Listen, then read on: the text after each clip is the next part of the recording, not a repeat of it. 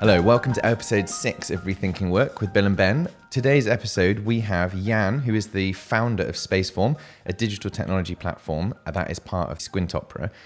I've been kind of following Spaceform for about the last 18 months, and as we talk in the podcast, COVID has really accelerated people's adoption of this software. They've had some huge investors. They've got our favorite Bjarke Ingels, they've got Thomas Heatherwick, they've got UN Studio, they've got a ton of new investment pouring in, and it is such an interesting platform, and you could argue that it has an element of metaverse in the fact that people can have an avatar, they can all jump onto this platform through your phone, through your laptop, or, most interestingly, VR goggles, and they can all look around a building, move around a city, a town, and it's done in a very manageable way, and it's really engaging for people to use. And we went over to their studio, didn't we? Yeah, and it's an amazing studio on the canal in Hackney. It's the sort of dream, full of very cool looking people and artwork and ongoing projects. And they're very good at telling the stories behind buildings and communities and artworks. And this immersive technology makes people feel stuff better. And so they're near where we are in our studio, and we look to them for creative inspiration, and today was no exception, really. And we're also part of their beta program, and we have a few surprises that we're going to work with them over the next couple of months, which we're going to tease. And we realized that Spaceform is a very interesting platform for us to do a virtual presentation and an exciting physical presentation at the same time. So watch this space, because we have a lot coming for you. Enjoy. Okay, I'm just checking. There you go. All good. Right. First of all, thank you for coming on our podcast. Absolute pleasure. On today's podcast, we have Jan Heuff. Correct. Nailed it. And the reason I wanted to talk to Spaceform and you was it's a technology that you've developed over the last 18 months, 2 years? Yes, in its present incarnation, yeah. Okay, and I want to talk to you more about how I feel COVID's probably accelerated that, but why don't you give a bit of background on Spaceform, and also we're a startup, so we're fascinated to hear about the history of how you've started and your relationship with Squint Opera as well. Okay. That's a lot. Yes. It's a multifaceted question for you. Maybe I'll do this historically. Yes. So basically, I joined Squint just over 5 years ago now. I've been running my own software company for about 20 years, but I studied architecture back in the day. So I kind of dropped out of architecture and went kind of into the geek side.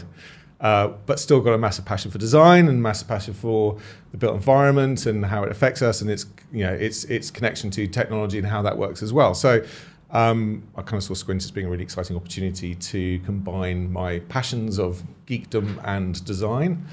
Design's quite geeky as well, to be honest, but both those together. And you've never looked back to architecture then, so no? No, not for the design. I mean, even thinking about sort of designing an extension to a garage, I'll probably hire someone like an old mate who would do a lot better job than me. Yeah. Well, so, having said that, I'm doing my kitchen extension, and my wife's insisting that I get a proper architect to actually. There you go. I think it's actually you can be your own worst boss when it comes to that kind of stuff, because it's kind of too open, Anyway, so you took the best bit of architecture, which is the the front end, the narratives, the description, the getting everyone excited. The year one, loved it. Year two, drain pipe widths, where you put your sockets, started to phase out a little bit. So, and then also we had I was at Kingston, we had a Silicon Graphics rig there, which was like one of the early kind of high-end graphics machines, and I just suddenly the sort of dawn of bing, everything went off. It's like, oh my goodness, that's got to be the future, isn't it? And not just the future of kind of visualization, but I could just see that just working with so many different industries and all the rest of it. So I was blown away by that, basically. And that was that's the way I was going to go. So, yeah. Unfortunately, yes, it's bits, not atoms at that stage. Yeah, I can imagine. Well, because on our way in, as we were sat in, you had the Squint Opera video reel going in the background, and you do get a sense that the different industries you work across is massive. I mean, you've got advertising. I noticed you work for big, you've done a few big projects as well. So the visual effects that you do span so many different industries, don't they? Yes. Yeah. I mean, our kind of core back in the day, Squint started with the 3-4 founders who started the company. We came out of Will Alsop's office, which randomly, when I got my first job after university, I ended up working for a company called Virtual Artworks, and we were doing stuff for Will Alsop. So there's that kind of connection there. So 20 odd years ago. So that was great to kind of connect back in with everyone again. So and hence why we all knew each other a little bit from years ago. So they basically sort of did the architecture, then kind of ended up doing a software company and called Rancon, and we kind of built about 250 or so games. We niched out heavily in casual games because it just came in, first of all, viral games. So we were kind of struggling around doing websites. Myself and my old business partner were doing websites for a couple of years, and it was kind of fine, whatever. But then we were really bored one day, as you are sometimes in a new company, and trying to find things not to do, but to market ourselves, clever ways to market ourselves. And it was just as John Prescott, and this is really going back, this is showing my age completely, but John Prescott threw a punch at a Welsh I remember. guy. Yes, right. So we were sat in a cafe, and we went, that would make such a funny little game, because it's like Preza Prize Fighter. And nowadays you'd be doing Chris Rock getting a slap.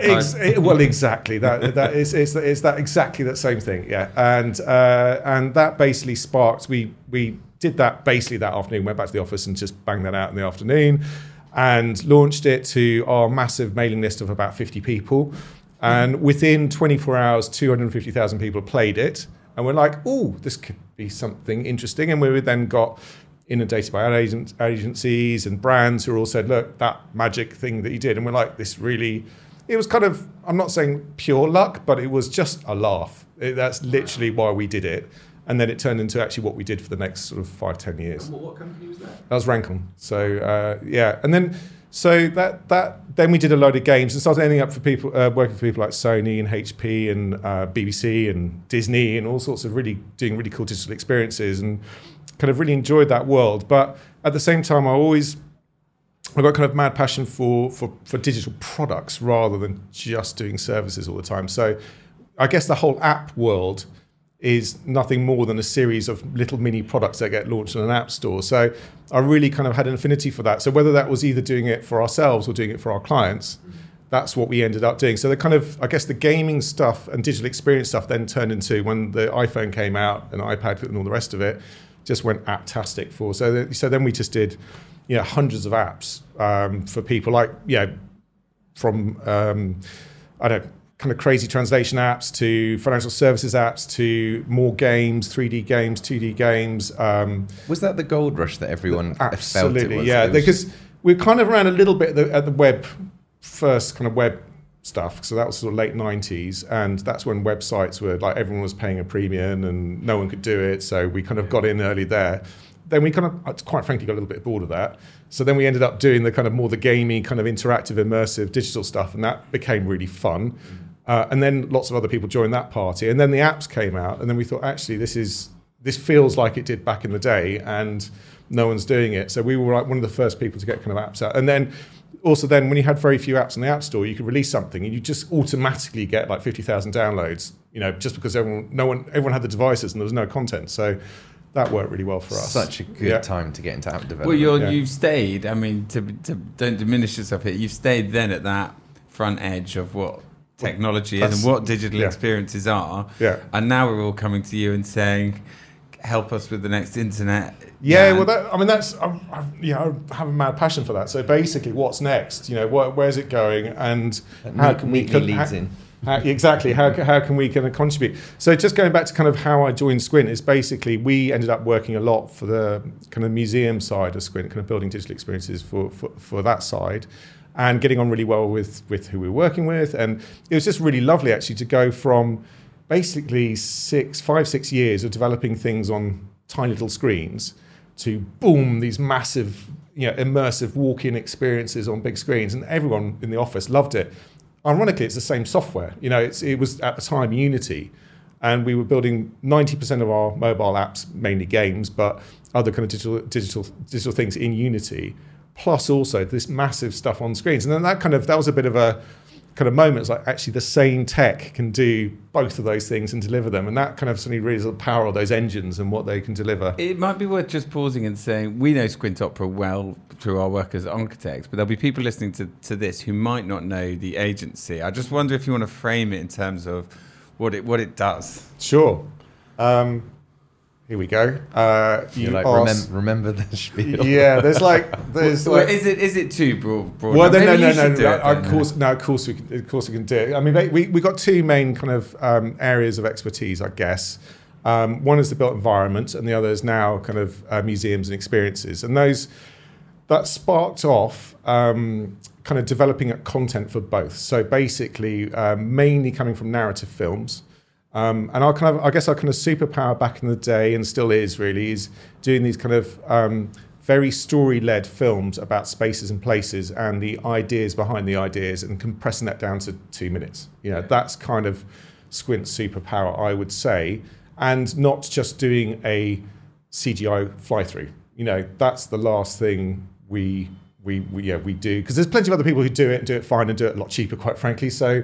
Good luck. So our kind of, I think we're much more passionate about the storytelling side of it, and the kind of ideas behind the ideas of the design. Well, that's interesting, because if people go on the website, the Squint Opera website, like one of the hardest things is trying to make something short and easily understandable. Like, for example, doing this podcast, really easy to edit an hour long, but to try and get it down to 15, 20 seconds for a little reel is so difficult. Yeah. So the video, you go on the website, it's really good. Yeah. Okay, great. So they're basically compressing those massive ideas, and we're talking like, master plans, cities, from building scale to cities and master plans. And our clients on that side are kind of, often we get kind of introduced by the architects to a developer or to a local government or to a national government, because they'll be the first in the door, and then they'll say, look, Squint are very good at communicating this stuff if you want to get investment, or you want to talk to the public, or you want to, you want to help us get to the next stage of the design process. And often clients are kind of quite invested in that, and they want to get the kind of the best way of doing that. So they come to us, and that's, I guess that's where we came from. And then we started the museum stuff now, probably about 10 plus years ago now, that we started doing this content for museums. Kind of, I guess we had the pipeline, we got the team, and we had the thinking. So it's like, well, how do we apply that to other medium and other screens? And that's where the museum stuff came from. So, and that's been super, super successful as well. And we're doing some lovely stuff in the Middle East, but we also did was involved in the kind of Empire State Building experience back in the day, which is basically a different world. I mean, Ben and I have both got young children, and I kind of had a 10-year hiatus of going to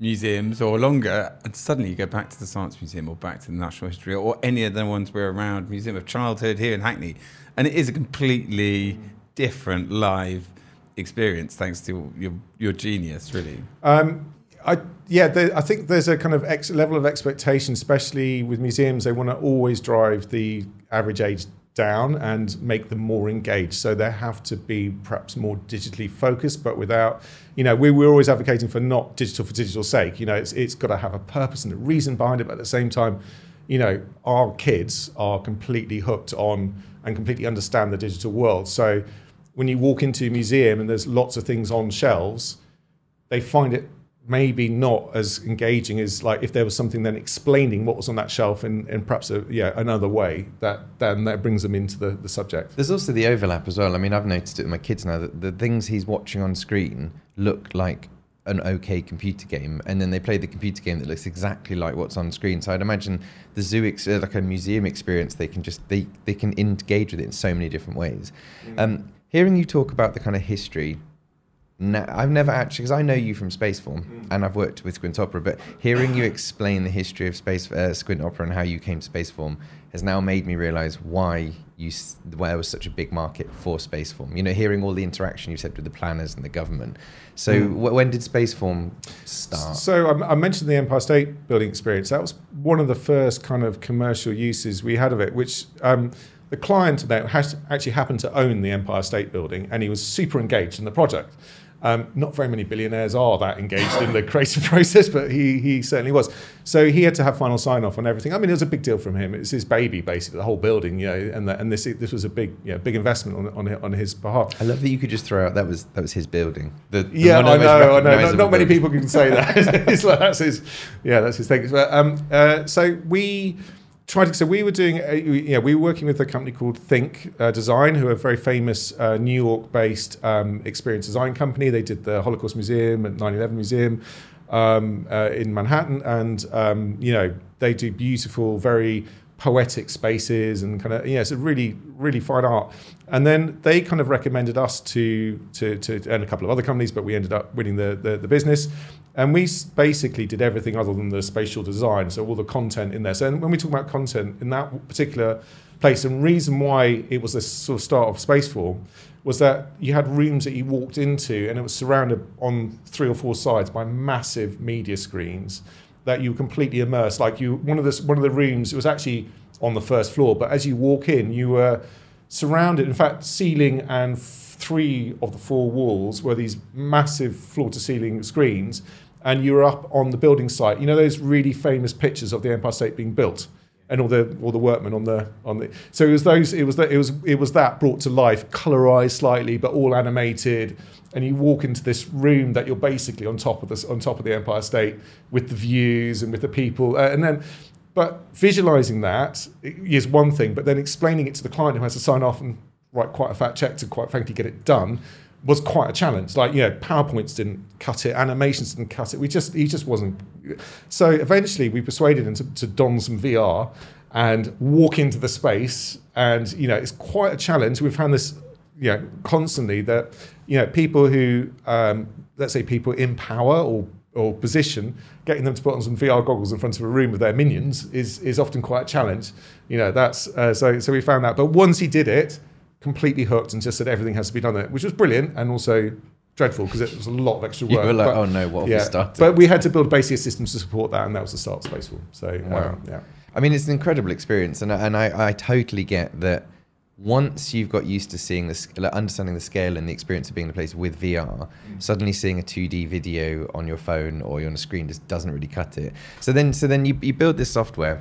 And we're part of the beta testing, which has been great. Awesome. Right. But also suddenly, I understand the way that it's developed is that public engagement and allowing the every person to engage with it is actually where you've decided to take the software. So it's not just for like high-end clients. You're actually trying to get the public to engage with it, or maybe planning permissions and stuff, which is a slightly less glamorous, but a very, very functional, but good use of it, right? So that's where it's gone. Yeah. So I think so fast forwarding a couple of years, we kind of had it as a background tool and we were using it in a lot of projects, but we weren't pushing it as its own product per se. Then COVID happened, and then a lot of clients started ringing up and just saying, that software that we've been using, in our work with you locally on the ground, can we have it in the cloud, and can we have it tomorrow? Because we can't fly, and we've got these mega projects that need to be delivered to the client or to an audience the other side of the world, and we kind of see this as being a really powerful way to get the projects over the line. So people who might not know it's taking that immersive experience but using it as a space for collaboration and communication for multi-players. Yes, exactly. So I haven't used the M word yet, and I won't use that until later. But before that, the big M word came up as a public piece of consciousness. It was a multi-user. It's basically using the MMORG game world, so massive multiplayer online gaming engine, but for architecture. So it's kind of using the same stack as Fortnite. Multiple people in the same space.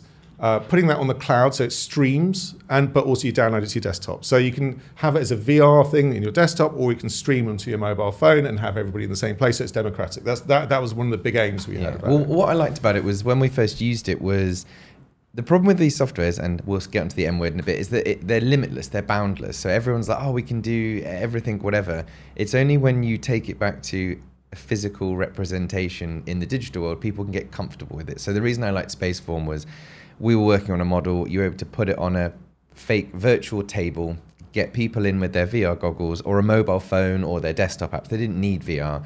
And then they could move around the room, and the person controlling it can just slide away what's on the table. So it could be the whole site model, or you could zoom in and it will be a detail, or you can jump into the model and go at the ground and look at the buildings. But you, like the home button on an Apple or on a phone, you had that ability to make, don't worry guys, I'm not going to zoom you around. You're in a room. It's very standard, and then once people get used to that, you can then play to the zoom. I kind of had a very interesting analogy the other day that people, when they go into a virtual collaborative space, they've got to still relate that to something that they've done before in reality for it to work. Because there's social norms and social rules that you have in real life that you want to kind of attach to your virtual life, and somehow, you just don't know how to be floating in space with your buddies. You probably could end up doing it, in a game and shooting stuff and all the rest of it. But you'd have to learn that. Whereas I think when you've got a business application like Spaceform is, we really need to fast forward all that stuff, like kind of get over the tech side of it and just get into actually what we're doing here. We're collaborating, we're presenting, we're telling stories using a new medium, but it's something that you want to get over the unusual aspect of it. It's that thing of bringing along people with you, and how new products have to look a bit like their old version, even if you could change it a lot. I think mobile phones, they couldn't just persuade everyone to carry a computer around, which is basically what was going to happen. So they called it a phone to help people transition, and now we don't really ring each other. I totally see that we're in a space where we're trying to make a fake meeting table, and soon we can get rid of the table and get on with it. And also, I think if you're a non-architect listening to this, or not really in the construction industry, or a student, the reason it got so popular during COVID was if you're doing a big project in China or somewhere and miles away, you've got to fly there, you've got to present to the client. You might have to take, when me and Bill and I worked at our previous practice Make, if you had to fly a model out, you had to have the model guy with you because that's going to get damaged in transit, and the whole pitch might be based on how good this model is. You're talking 5-10 people, just the architects, and then suddenly you've got all the other consultants. In terms of air miles, cost, the cost is outrageous. To suddenly be able to do this in virtual reality to a much wider group of people with much lower stress levels, and you can predict and manage the room. I can totally see why people have really latched on to it. Embraced it, yeah. And there's also the environmental impact as well with all that stuff. So, we're kind of saying that, even if you can just reduce the air miles by 25, 50%, whatever it is in our industry at least, that would be amazing. What a result that would be, because it's taking a whole chunk of carbon out of the air, which I think is that's got to be on everyone's agenda these days. So, I think there's a lot of positives to. What would a crazy fantasy 10x application of this be to you? When you can throw out the M word now if you want. Come on. When the metaverse. Yeah, here we go. It isn't just an iPhone. You've broken the ice now. That's it. I was thinking we love it. Squint Opera, Spaceform, the product, we think it's terrific. But I fantasize about what happens when a partner takes over the world. A 10x application of Spaceform in the metaverse. There are lots of people in that race. Is the biggest guy going to take it? Is Zuckerberg going to manage to wrestle control from everyone else? Is there room for a lot of different players? What does a good future for you look like in this space? Well, if you go back to the premise that the metaverse is a 3D internet, right? So it's just the next iteration of the internet. It's just the 3D internet. So just kind of substitute that word for the 3D internet rather than getting hooked on exactly the form of it, because we are 5 to 10. Well, some people are saying we're already in the metaverse. Like things like Roblox is a kind of virtual game platform that lots of kids use. That's a really good analogy or really good example of how collaboration can work, and how even little microeconomies can work within a metaverse environment. It's even got it's got scripting language. It's got its own currency, all that kind of stuff. So it's kind of an interesting analogy of maybe pointing in direction of the metaverse. But there will be hundreds, thousands, millions of different metaverse. I don't believe there will be. Of course, there will be convergence to single platforms for large social for uses, but there's going to be lots like websites. Obviously you've got your Facebook, but you've still got billions of others, haven't you? So I don't think, at least I hope there's not going to be just one Uber company. And quite frankly, it'll probably be some company that we never heard of anyway that'll come along in the next 5 years and take over 50% of it. And that's just the way tech goes. But there's still going to be tons and tons and tons of opportunity on those sides, especially for what we're doing more kind of business to business, enterprise-led metaverse. Well, because I guess for people, it as well. The way that you would understand it is a mini metaverse would be like your Spaceform, but there's multiple different rooms on one floor, and each room has a project in. That's a mini metaverse, because there could be 100 people walking from room to room. That's a metaverse. That's a 3D environment, and you could potentially have a conversation with someone virtually that has just as much weight as if you and I were in this room. And that's essentially, and then times that by 1 million or 1 billion or infinite, and then you have a mega metaverse, right? Exactly. So and whether that all coalesces around a single shared it's got to be open space, that everyone like platform, but then who owns it, all that. So there's a big debate, without getting too geeky about it, about Web 2.0, Web 3.0. Web 2.0 being the stuff that we're kind of using at the moment, all the kind of big tech companies like the Amazons and the Googles and the Facebooks of the world. And then Web 3.0, which is decentralized, which is kind of using all the kind of crypto, blockchain-based tech. Really cool tech. Very, very complicated, though, to kind of manage large applications that need to be updated all the time, because it's super cool, as in like everyone owns it, everyone's got it on their computers, all decentralized, no one actually singly controls it. But as a user, as an end user, you just want something to work and it's look amazing. So there's always a balance between that, and you can only really achieve that on a centralized platform. So there's a lot of that going on in the metaverse as well, in terms of do we have do we encourage the kind of single platform use, which I think is probably the way it's going to have to go to start with, at least. But then bring in elements of that decentralized, finance or kind of fractional ownership of stuff. And I find that really interesting. I think the two are completely linked, but how they actually end up working out. So can one currency transfer? Because the problem with Roblox currency, for an example, is that that's the currency that exists in the game. I can give you currency in the game, but I can't extract that. You can't go and buy a T-shirt with it. Yeah. So, or outside of Roblox. Yeah. So I mean, I don't know if you've ever used Decentraland, which is a kind of decentralized web-based metaverse. Lots of brands are jumping in there and building experiences. I mean, I'm kind of like, I've been kind of, my job is basically to always look at whatever, I was using Second Life when it first came out and all that kind of stuff. So, and then kind of, there's always like positives and negatives. I mean, I thought the actual fact that something like that, you can just jump in on the web, amazing. But the quality of it, the actual visual representation, which is something our clients are absolutely obsessed by. Obviously, it's a visual medium architecture, as much as everything else.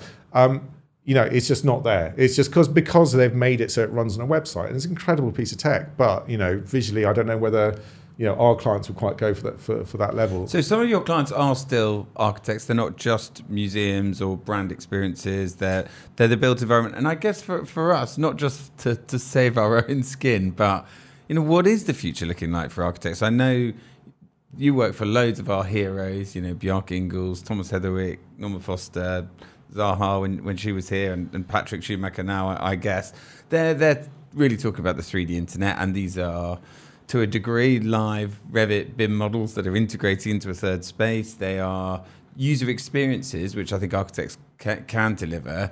Can you look into your crystal ball for us? And so I've talked at length to many awesome architects and just trying to persuade them that they are in the power seat right now, I think, for delivering digital experiences in a metaverse environment. So I think I think as a profession where you synthesize the kind of human condition and turn that into a spatial form and turn that into something that feels right, looks right, has an intrinsic elegance or poetry about it, I think architects are going to be ideal for designing, what the metaverse. Also, game designers are in there as well. And I think it's a kind of coalescing of the two would probably you probably get there. When I've spoken to architects about this, though, they've often said, "Well, hang on a second. We really quite like the challenge of sight, of legislation, of physics. Quite frankly, there's all that stuff that makes architecture a challenge and interesting. And you that's what you do 7 years training for, is basically to be able to, wangle some magic out of all those different conditions that are basically telling you to not to do something magic. With the metaverse, you don't have that. But I do think if you can distill down that human experience side of it and kind of understanding the spatial elements, there are still conditions, like you have to worry about slightly different things in terms of complexity and what I don't know, how you deliver things, what the material weights are. All that. There's sort of technical things to it, but it's not really architecture. That side of it. Is there some fear that sits with something like the sandbox, where pieces of real estate, digital real estate, are going for eye-watering sums, and we like to look at that and are pretty excited about what the applications could be. But is there this unknown that blockchain isn't trusted by traditional professionals, and it's a risk to invest in it? Do you see that? Yeah, of course. I mean, is it the emperor's new clothes? Are NFTs the emperor's new clothes? Who knows? But then you could argue that. I was thinking about this the other day because,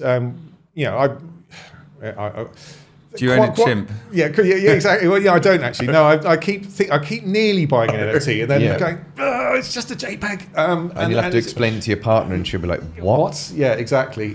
Magic beans. Yeah, it is magic. But then it's probably not a great analogy because a lot of people are quite cynical about it as well. But it's very similar, I think, to the art world in terms of, why is a Warhol selling for 100 million and some pre-Raphaelite oil painting selling for 50,000. Why? What's the and that it is all about kind of markets and supply and demand and kind of zeitgeist and kind of catching. So I think NFTs have got a lot of that wrapped in there. So I think that is a story as old as the tulips of Amsterdam back in the 17th century. Well, yeah, I guess if you're interested in an architect now and you would go and see their buildings and then you find out they've done something in the metaverse, you're like, well, I want to go and see that because I just want to see what they're up to. Whereas if you've never heard of them, I guess it's like the art thing, isn't it? It's like I can see that being completely on its head. I mean, I know we don't often disagree on this thing, but I think that thing of prove yourself in the traditional discipline,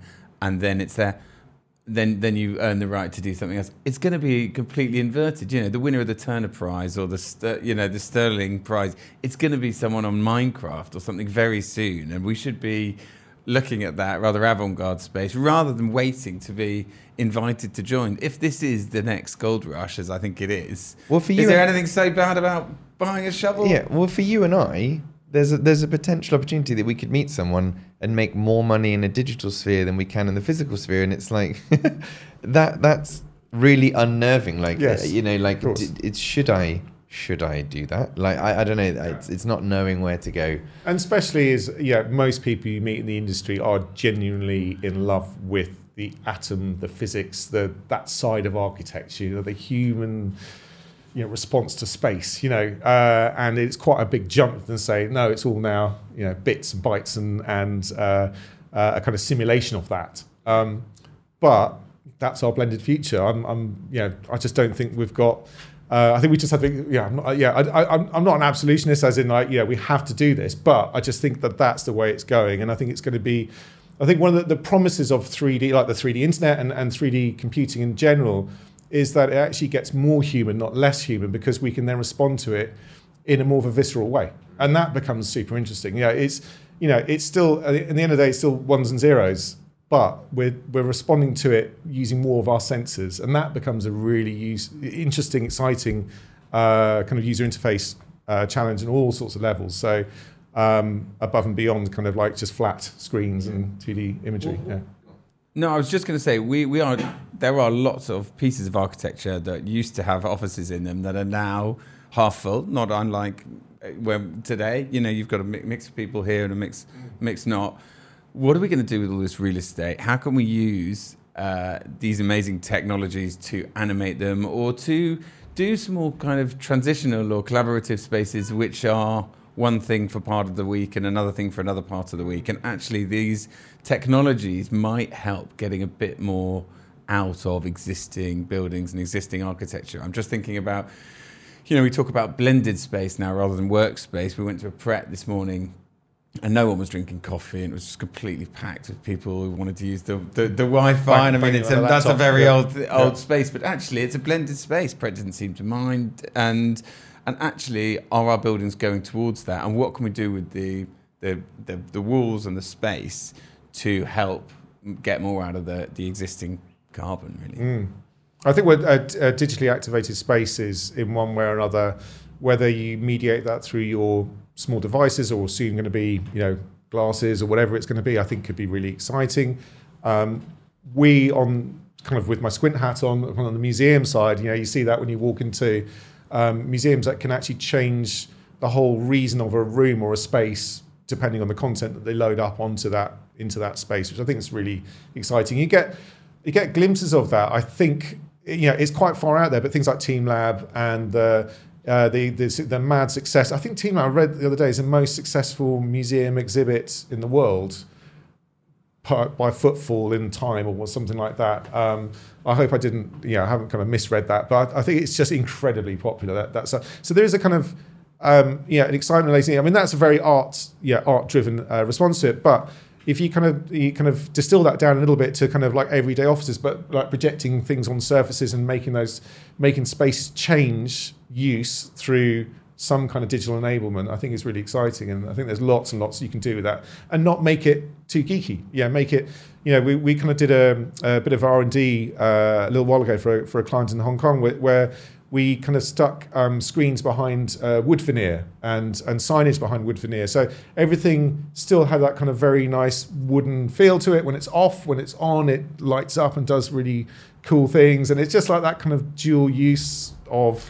I totally see that. And the idea of removal of tech, actually, because it's going to be a bit more omnipresent. It won't be quite so visible. Everything will be a meeting table that has digital capability. Well, they will look very different. They will look more like restaurants or lovely hotels, or things that are much more kind of comfortable human spaces. Well, I think as well, like one of the reasons we've been speaking to lots of people about the future of work and how people are going to work, and obviously the big shift is most people. I mean, we spoke to the B1M last week, and actually all of their guys are working at home now, and actually they've got a better talent pool availability, and they've actually just employed people all over the world.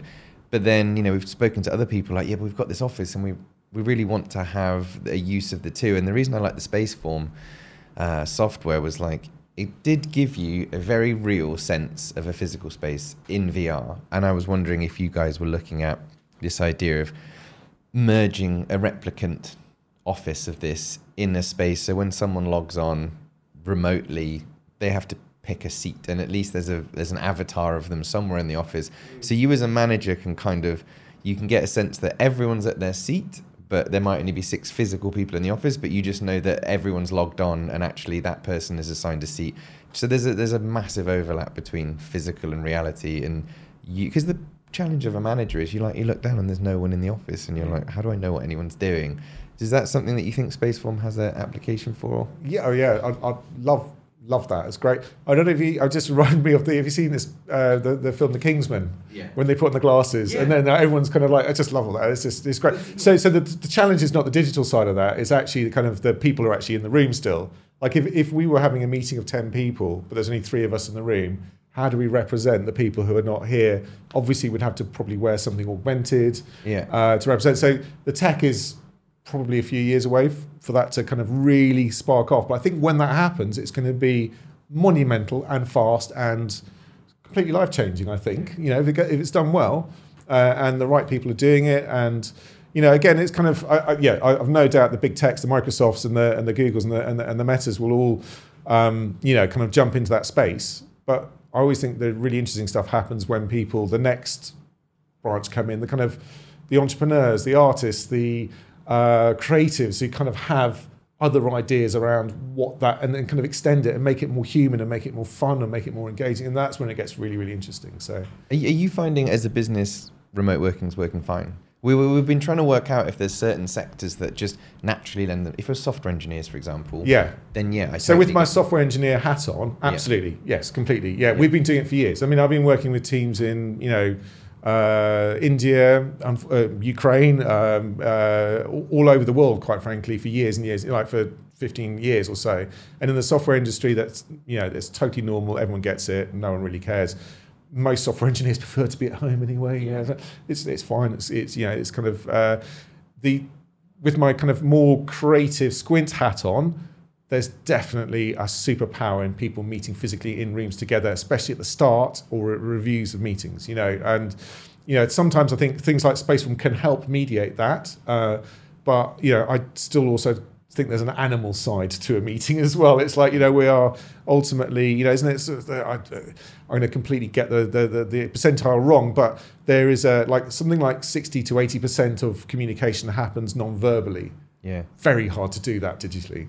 And fine once you've established the rules and we know each other now. We've had a little moment in a room together. We can jump on digital platforms for the next couple of months, and we'll probably get that little bit of extra nuance in the language, which you wouldn't get if you hadn't done that. So that to me is the one thing that is we've got a little bit of a digital divide. There's like a proximity elitism. It's like if I can come in the office, we just think you're at an advantage to people working remotely. We're coming up to the 40-minute mark, so we're going to wrap this up in a minute. But what's next for Spaceform? So We've just signed up our first bunch of clients. We've just got another round of investment, so things are looking quite rosy at the moment. Touch wood. So we've got a couple more architects in the books. We've got like a kind of quite a large backlog of architects who want to join our beta. If anybody's listening, it'll be coming along soon. No, you guys have got You've got in with the good ones first. I understand. Yeah, of course. Which is great. So there's a lot of demand out there, and it's kind of, I think the demand's been coming from the kind of storytelling aspect of it, the kind of presentational aspect of it. The collaboration stuff, like people like, but I mean, it's kind of perhaps a bit more. It's another leap. Whereas the presentational stuff, there's a very clear use case for it, as in it will help people tell their stories about their buildings quicker and faster and all the rest of it. So that's definitely taking off. We've got our first few commercial clients as well, which is wonderful. So we've got kind of a nice mix. We've just signed up. I hope I can say Thomas Heatherwick, so that's great. As our kind of like, we've just been done a crazy project for them, which has just been fantastic work for all of us, and good to see. Really positive response from them and their clients. Their client absolutely loved it. Again, their client based in the Far East. Travel has been an issue. I think they're possibly based in China. I'm not sure, but travel's definitely been an issue on that one. So that was an interesting exercise and a very, very good use case for using more of an immersive platform.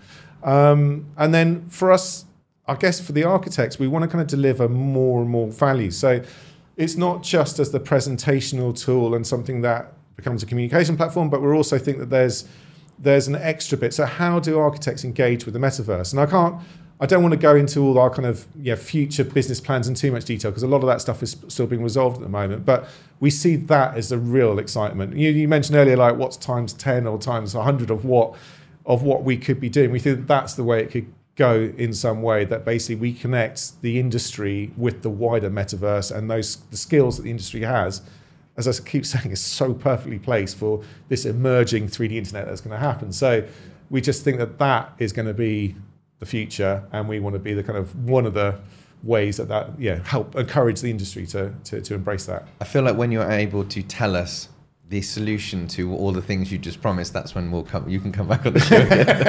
Thank you so much for coming on. I really appreciate it. Absolute pleasure. Thank you very much. Good. All right. No worries.